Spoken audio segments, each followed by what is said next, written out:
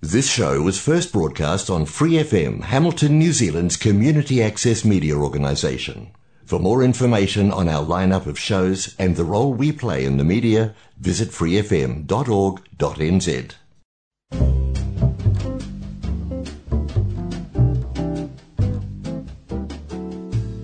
Ora Brazil, o programa de rádio comunitária em Hamilton, na Nova Zelândia, para brasileiros ao redor do mundo.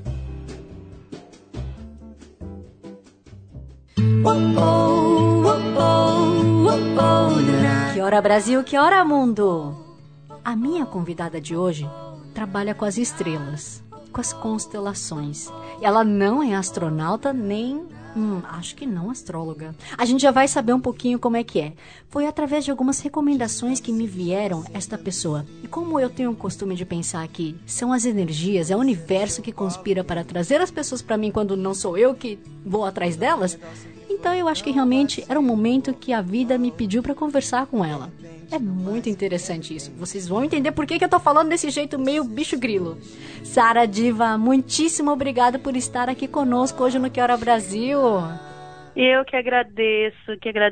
Eu tô muito, muito, muito feliz por esse convite, né? Como você disse, foi recomendações. Então agradeço também as pessoas que recomendaram.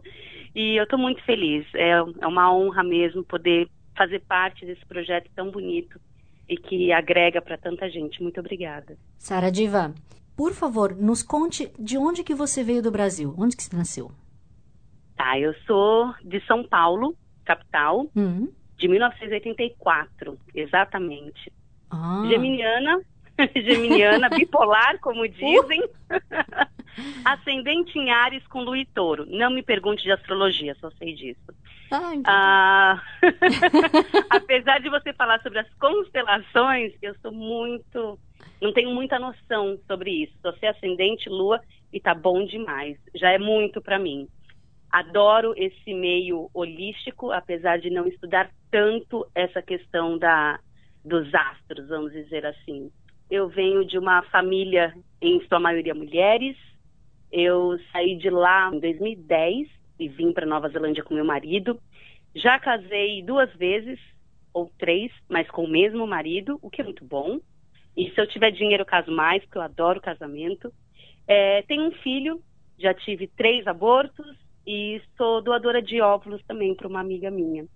E eu tô bem feliz de poder contar um pouquinho disso para vocês.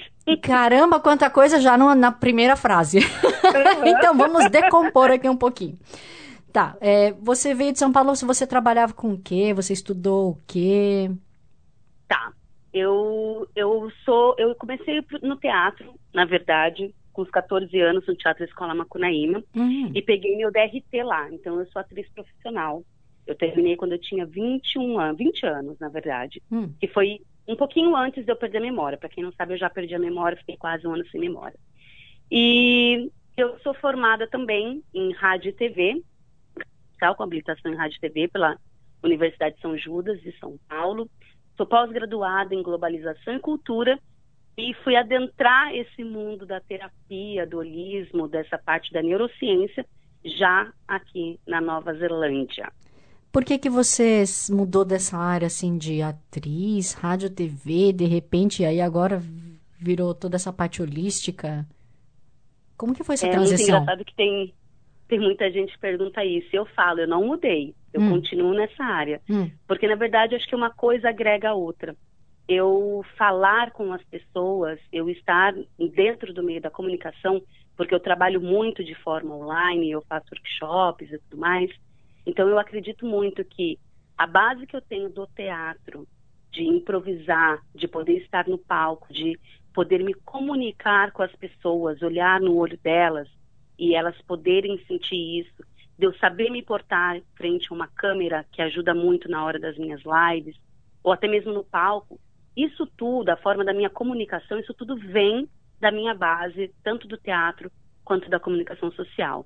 A parte da globalização e cultura é muito bacana porque eu tenho que estudar filosofia, eu tenho que estudar sociologia e você acaba estudando o ser humano.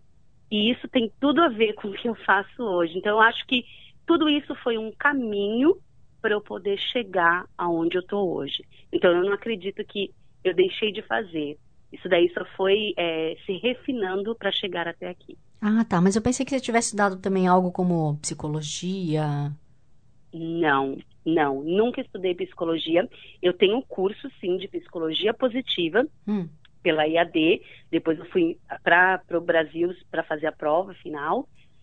Tenho o meu curso de programação neurolinguística também, né, que é com Cláudio Lara, que é o único brasileiro que é apto a dar a programação neurolinguística direto da fonte do Richard Blender. Existem 12 mestres no mundo inteiro que é certificado pelo Richard, e um deles é o Cláudio, e eu fiz o curso com ele. Eu tenho o curso também de hipnose, apesar de não me intitular como hipnoterapeuta. Eu tenho algumas restrições com isso, enfim, coisas minhas, mas eu utilizo algumas ferramentas, sim, da hipnose dentro dos meus tratamentos, mas tudo começou lá no Reiki, como algo mesmo de autoconhecimento. Deixa eu saber o que é esse negócio de Reiki, de energia universal, coisa oriental e tudo mais. Mas uma faculdade mesmo de psicologia eu não tenho. Até porque, como diz um grande professor meu, o Elton, ele fala assim: hoje as pessoas não estão em busca de quem tem certificado, mas em busca de pessoas que resolvem os seus problemas, que te ajudam a encontrar a resposta. E é verdade, eu acredito muito nisso também. Puxa, hipnose é uma coisa que eu até pensaria um dia em fazer, em tentar, para ver se eu consigo ser hipnotizada. Seria uma curiosidade grande minha, mas não dá para fazer isso online, né? Olha, tem pessoas que fazem. Eu vou te dizer que, principalmente nessa época de pandemia, onde a maioria das pessoas estão em casa, tem muita gente que faz.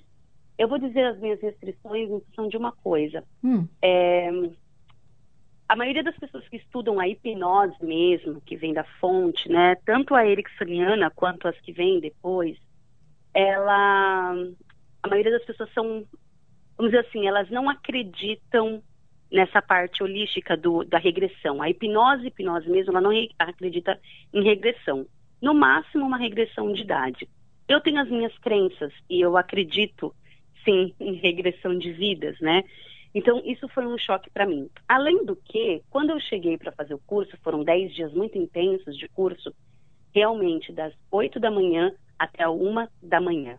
Então, assim, foi muito intenso, que no segundo dia eu já queria desistir. Mas, quando eu fiz o curso, eu vi que a hipnose não era aquilo que eu imaginava ser, porque a gente tem uma expectativa da hipnose, principalmente porque a maioria de nós, da gente, conhece a hipnose de palco, que é bem diferente da hipnose clínica. A hipnose clínica, ela é muito mais conversacional do que qualquer outra coisa. Então, através de gatilhos da própria PNL, eu mesmo posso fazer uma hipnose na pessoa, sem ela precisar estar dormindo ou tudo mais. Tem um grande hipnólogo no Brasil, o Cairo Leda, que ele é até do Maranhão, e ele faz várias, ele tem um programa também na TV, que ele faz várias hipnoses na rua com as pessoas, mas aí é diferente da hipnose da hipnose clínica, que ele também atua e que também é um ótimo hipnólogo clínico, mas o negócio dele é hipnose. E ele fala, não é aquilo que as pessoas pensam que é, porque a gente vê, né, num programa de TV a hipnose, a pessoa dorme, come cebola, isso, aquilo, o que não acontece dentro da hipnose clínica. E outra, não é todo mundo que consegue ser hipnotizado. Tem pessoas que têm mais tendência a ser hipnotizadas do que outras. Eu sou aquela pessoa que é um pouco mais difícil, porque eu sempre fico com o pé atrás das coisas, então eu sou um pouquinho mais difícil. Mas a hipnose é um mundo muito interessante, mas não é também para qualquer um, porque você pode se deparar com algumas coisas que você não gostaria de olhar, vamos dizer assim. Alguns monstros internos, né? Alguns monstros internos. E se você também não está preparado, e isso eu acho que é qualquer área do autoconhecimento, se você não está preparado naquele momento, aberto, não digo nem preparado, porque eu acho que se parar para pensar, nós sempre vamos nos colocar no papel de vítima e dizer, eu não estou preparado. Mas se eu não estiver aberto para aquilo, não vai acontecer. Eu acho que isso também pode ter sido o que aconteceu comigo. Eu não estava aberta para receber toda aquela informação, vamos dizer assim. E você se importaria de dizer o que aconteceu? Por que você perdeu a memória por um tempo? Então, eu posso sim, porque na verdade nem os médicos sabem. Então, assim, eu primeiro perdi a fala. Eu perdi a fala em maio. Eu não vou lembrar o ano exatamente, acho que foi 2005. Isso, foi em maio de 2005 eu perdi a fala. Eu fiquei quase 3 meses sem falar. Do nada? Eu tive que reaprender a falar. Eu desmaiei e perdi a fala. Na época eu trabalhava no SBT. E o SBT estava passando por vários processos de reformulação. Há menos de um ano, meu avô tinha falecido, e meu avô foi a pessoa que me criou, junto com a minha avó e minha mãe. Então, eu acho que eu estava no último ano da faculdade para apresentar TCC, então eu acho que foram vários acúmulos de coisas em mim, emocionais, vamos dizer assim, que acabou me dando uma estafa e eu desmaiei e perdi a memória. Enfim, foram 3 meses, os médicos não descobriram, mas eu tive que reaprender a falar, fazer fono e tudo mais. E nesse meio tempo eu continuava indo para a faculdade. Quando foi em agosto, voltei realmente a falar. Quando foi na primeira semana, na semana do 7 de setembro, mais ou menos, eu saí da escada da minha casa e eu acordei no hospital já sem memória. Eu fiquei um tempo internada, porque os médicos acreditavam que era em função da queda, mas eles não chegaram a nenhuma conclusão. E aí eu lembro que até hoje um dos médicos falou para minha mãe, olha, se você tem um padre, um pastor, um pai de santo, qualquer coisa, leva, porque isso aqui não é desse mundo. Ele falou para minha mãe, né? E minha mãe é muito católica, e ela falou, mas como assim? Ele falou, olha, a gente não consegue entender. E aí eu fui fazer várias terapias, eu fui para psicanálise, eu fui para psiquiatria, e a maioria dos psiquiatras diziam, ela tem que parar a faculdade, porque ela não vai conseguir continuar a fazer o TCC. Minha mãe passou por mais de 8 psiquiatras e um deles foi o único que disse, não, continua, ela vai fazer a faculdade, você vai todo dia com ela, porque ela não pode andar sozinha. Eu tentei suicídio e tudo mais, porque imagina, você tá num mundo onde você não reconhece, você não se reconhece. É muito difícil. Você se acha um problema para o mundo, né? Você vê a sua mãe daquele jeito, você vê que você não pode fazer nada sozinha, você é completamente dependente de alguém. Então foi um processo muito difícil, tanto para mim quanto para minha família. E aí nesse processo todo eu fui para estudo de caso também na época, na USP, na Unicamp, e eles não descobriram, e os médicos chegaram à conclusão que foi uma estafa mental. E os psiquiatras falavam, muitos das pessoas que chegam com surtos psicóticos aqui é em função de estafa mental. Muitos perdem a visão, outros a fala, outros movimentos do corpo e tudo mais. No seu caso, a sua filha primeiro perdeu a fala e depois ela perdeu a memória. Então isso foi o que os médicos disseram, já que eles não sabiam, não era desse mundo, né, como disseram. O fato de você não ter a memória era assim, de pessoas ou, por exemplo, de tudo aquilo que você tinha estudado na faculdade, no teatro, etc., também você esqueceu? Como era tudo. Isso? Era tudo. A única coisa que eu lembrava era do gosto do macarrão. Era a única coisa. As pessoas, a minha mãe, eu sabia que era minha mãe, mas eu não sabia o nome dela.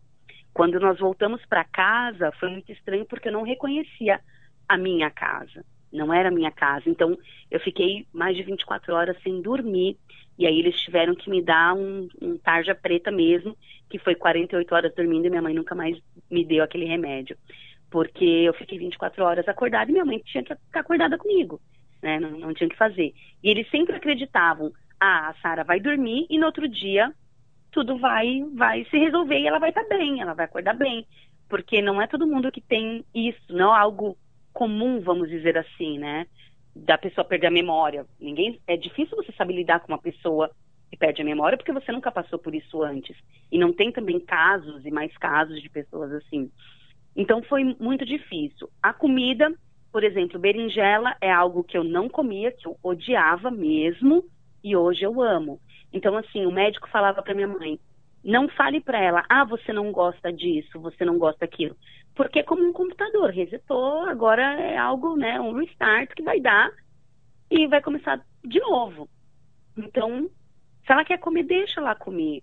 Era muito engraçado que na época os tratamentos eram muito caros, o convênio pagava só uma parte, então não dava para minha mãe, ela meio que teve que vender várias coisas também, teve a ajuda da família, e aí a gente andava de ônibus e a gente passava na frente do McDonald's, que é algo que todo mundo sabe o que é, e olhava, eu via as pessoas entrando, e eu já tinha passado na frente, sentido o cheiro, eu falava, mãe, um dia você me leva aqui? Imagina uma menina de 20 anos falando isso, o ônibus inteiro olhava para você, né? Tipo, essa menina, né, bem apessoada, com uma roupa boa falando isso, ela nunca veio no McDonald's, e com cara de doente, as pessoas não entendiam muito. Então foi um processo muito difícil, principalmente para minha mãe, para minha família, que via aquilo e não sabia lidar, porque é muito difícil você lidar com uma pessoa que perdeu a memória. E para mim era muito difícil, porque eu ia para a faculdade e eu não reconhecia aquilo.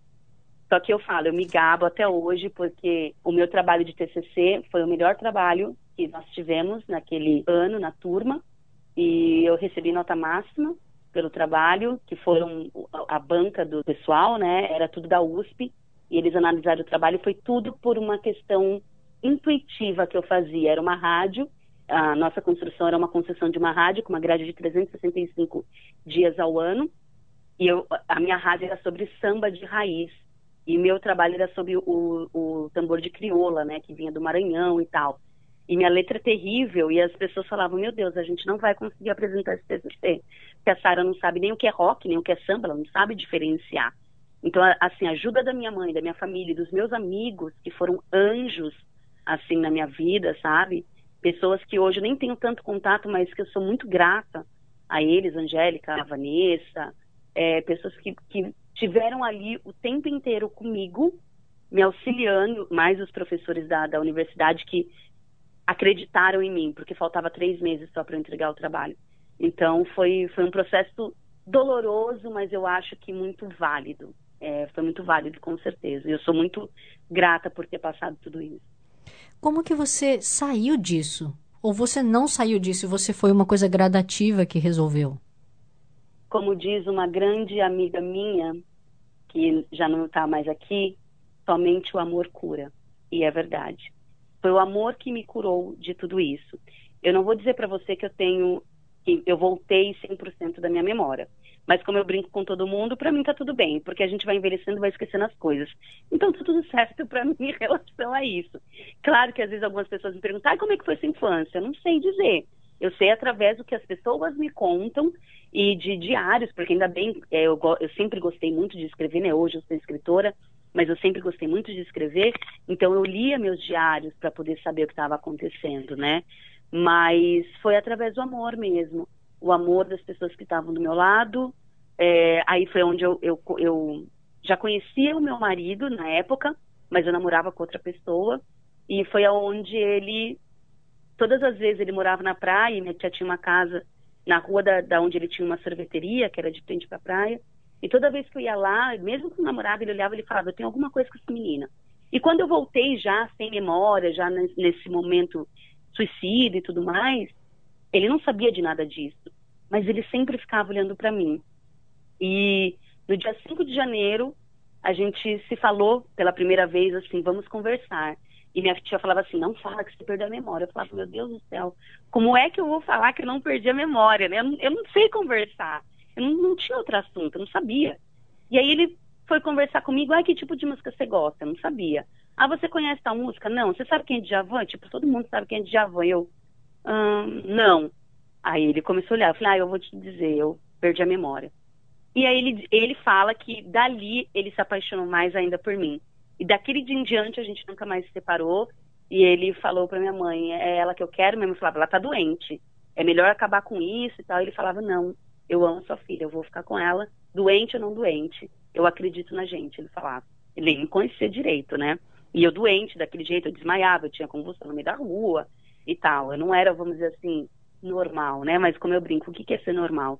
E foi dali que eu fui melhorando, foi o amor mesmo que me auxiliou. E ele me auxiliou em muitos outros processos internos meus, que eu também acredito que eu não perdi a memória só em função por causa dessa estafa, desse último ano. Eu acho que foram acúmulos de coisas que vinha, que eu tentava ser forte e não expressar, só que chega uma hora igual uma panela de pressão, né? Explode. E ele foi, assim, peça fundamental, fora minha mãe e minha família, para que isso acontecesse, para que eu me centrasse, eu voltasse para um eixo que eu tinha saído. Caramba, eu acredito que nesse momento você já não estava mais trabalhando, né? Não, mas eu tinha todo o suporte, assim, eu trabalhava na época do programa do Ratinho, e eu tinha todo o suporte, o próprio Ratinho sempre ligava para minha mãe, perguntando, tanto que depois que eu comecei a voltar ao normal, assim, ele falou, pro SBT eu não consigo colocar ela, mas ele tinha uma produtora de música, então ele me colocou lá como produtora na empresa dele, era acho que Massa Produções e tal, dele, do irmão dele, do Ney. Então, assim, eu tinha o suporte, né, das pessoas do SBT que gostavam de mim, que acreditavam no meu trabalho. Mudando completamente de assunto, você já citou várias vezes durante a nossa conversa, e também você cita nas suas lives, a psicologia positiva. O que é isso? Então, a psicologia positiva, ela vem da base tradicional, claro, mas ela é uma psicologia mais recente, né? O pai da psicologia positiva é o Martin Seligman. Ele é um grande psicólogo tradicional, mas que ele começou a ver que a psicologia tradicional focava demais no problema, no trauma da pessoa. E aí as pessoas, elas ficavam a vida inteira ali falando sobre aquele mesmo assunto e não resolvia. E é o que eu falo, né? Esse meu professor novo, Elton, ele, né, que fala, as pessoas, elas estão atrás de respostas. E se você fica a vida inteira no psicólogo, alguma coisa está errada. Ou é você, ou é psicólogo, ou são os dois juntos. Não está funcionando. E a psicologia positiva vem para isso. Ela foca no que funciona. Então, assim, eu vou atrás dos seus dons, das suas habilidades, para que isso se fortifique. Porque o problema a gente vai ter, isso não tem como fugir dele. Agora, quanto mais eu rumino alguma coisa, quanto mais eu rumino um problema, maior ele fica. E muito mais tempo eu fico nele. Agora, se eu não vou esquecer esse problema, mas se eu focar naquilo que realmente funciona como um dom, uma habilidade minha, a probabilidade daquele problema aos poucos ir se tornando menor, ele é muito maior. Tem até a educadora, a Marva Collins, que ela já foi até chamada para ser ministra da Educação nos Estados Unidos por muito tempo, e que ela recusou porque o negócio dela era trabalhar direto com as crianças. Era uma negra que morava num bairro bem pobre dos Estados Unidos, e que ela aplicava a psicologia positiva, ou seja, no momento em que todo mundo acreditava que aquelas crianças daquele bairro de negros, pobres, que não tinham condição nenhuma, onde os pais viviam assim, no submundo mesmo, sabe? Ela olhava para aquelas crianças e ela tirava de cada um os seus dons, as suas habilidades. E todas as crianças que passaram na mão dela, todas elas conseguiram ir para uma universidade. Porque ela dizia, eu não vou falar, tá certo, que bonitinho que você fez. Não, está feito feio. Mas isso aqui você é muito bom, então é nisso que nós vamos focar. Eu não vou ficar focando na sua pobreza, porque isso é o que você tem hoje. Agora, se eu focar na sua habilidade, você consegue sair dessa pobreza. Enquanto você só focar na pobreza, é nela que você vai ficar. Então, a psicologia positiva trabalha em cima disso. Uma outra coisa também que você cita bastante, que talvez muitas pessoas não saibam ou ainda não tenham feito na vida, é uma constelação, que é o que a gente conversou, né? É o comecinho do nosso bate-papo ali. Você pode, sucintamente, explicar o que seria uma constelação? Tá, a constelação familiar é porque, assim, o nome constelação, muitas pessoas, né, pensam que é algo das estrelas, e muitas pessoas acham mesmo que é astrologia. Hoje a constelação, porque a constelação ela é muito nova, né, ela tem 40 anos, ela é muito nova. No Brasil ela deu um boom a partir de 2010, mais ou menos, que ela começou a ser falada mesmo. E agora, nesses últimos 6, 7 anos, é que o negócio começou a vir, e esses últimos anos, então, no Brasil, inclusive hoje, ela está dentro do sistema do SUS, né? Do Sistema Único de Saúde, como uma terapia integrativa. E isso eu acho muito legal. Lembrando que eu sempre digo para as pessoas, a constelação é uma terapia. Ela pode sim ser considerada uma terapia breve, mas ela é muito mais um movimento da alma. E eu digo para as pessoas, ela é uma filosofia de vida, muito mais do que qualquer outra coisa. Ou seja, é o olhar sistêmico, é o olhar que nós damos de forma diferente para aquela situação. Né? Não é algo que é do senso comum. A constelação ela foi criada, o pai dela, né, quem sistematizou, é o Bert Hellinger, que é um alemão, que era um padre, ele é ex-padre, ele até faleceu há 2 anos atrás, em 2019, e ele foi onde ele sistematizou quando ele ficou 20 anos morando na África do Sul, quando ele foi enviado como missionário da igreja, e ele ficou trabalhando junto com uma tribo Zulu. E ali ele começou a ver movimentos que ele falava, gente, numa sociedade normal, ninguém ia conseguir fazer isso, conviver com isso. E quando ele volta para a Alemanha, ele vai atrás de estudar psicanálise, psicodrama e tudo mais, e é onde ele sistematiza. A constelação, na verdade, ela tem esse nome no Brasil, mas ela vem do nome, eu vou tentar falar alemão, mas pode ser errado, tá? Mas é Familienstellung, que significa colocação familiar. Mas quando ela passa pelas traduções, acaba virando no Brasil constelação familiar. Mas seria mais uma colocação familiar, ou seja, a maioria dos nossos movimentos, das nossas crenças, elas vêm da nossa ancestralidade, ou seja, muitas crenças são crenças sistêmicas. É aquele momento que você fala assim, gente, eu não sei porque eu estou fazendo isso, mas é mais forte do que eu. Isso daí é algo que é uma crença sistêmica, é algo que é mais forte que você. Ou algo que se repete sempre no seu sistema familiar. E quando nós falamos sistema familiar, não significa só ser dentro da família, porque hoje a constelação está presente dentro do mundo corporativo também. A gente consegue constelar coisas que acontecem dentro de um setor corporativo, dentro de uma empresa, por exemplo.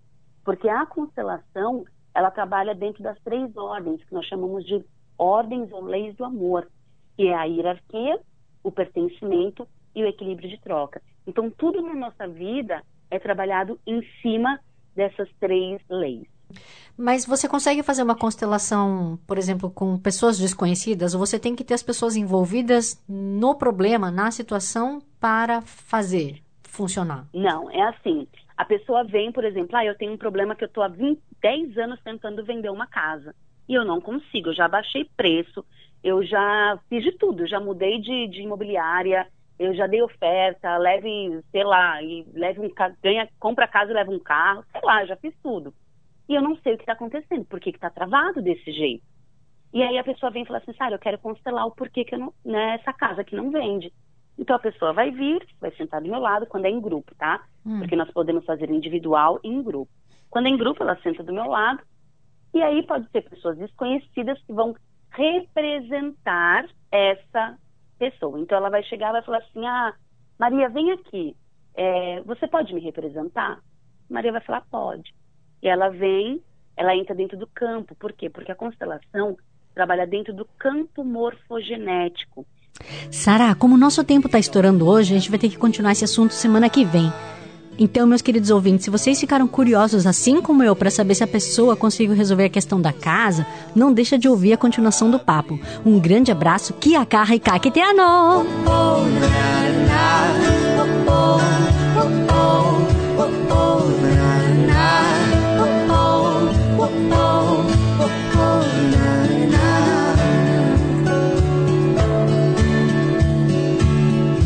Diz pra você que nunca vi nada igual. For more episodes, use the accessmedia.nz app for iOS and Android devices, or subscribe to this podcast via Spotify, iHeartRadio, or Apple Podcasts. This Free FM podcast was brought to you with support from New Zealand On Air.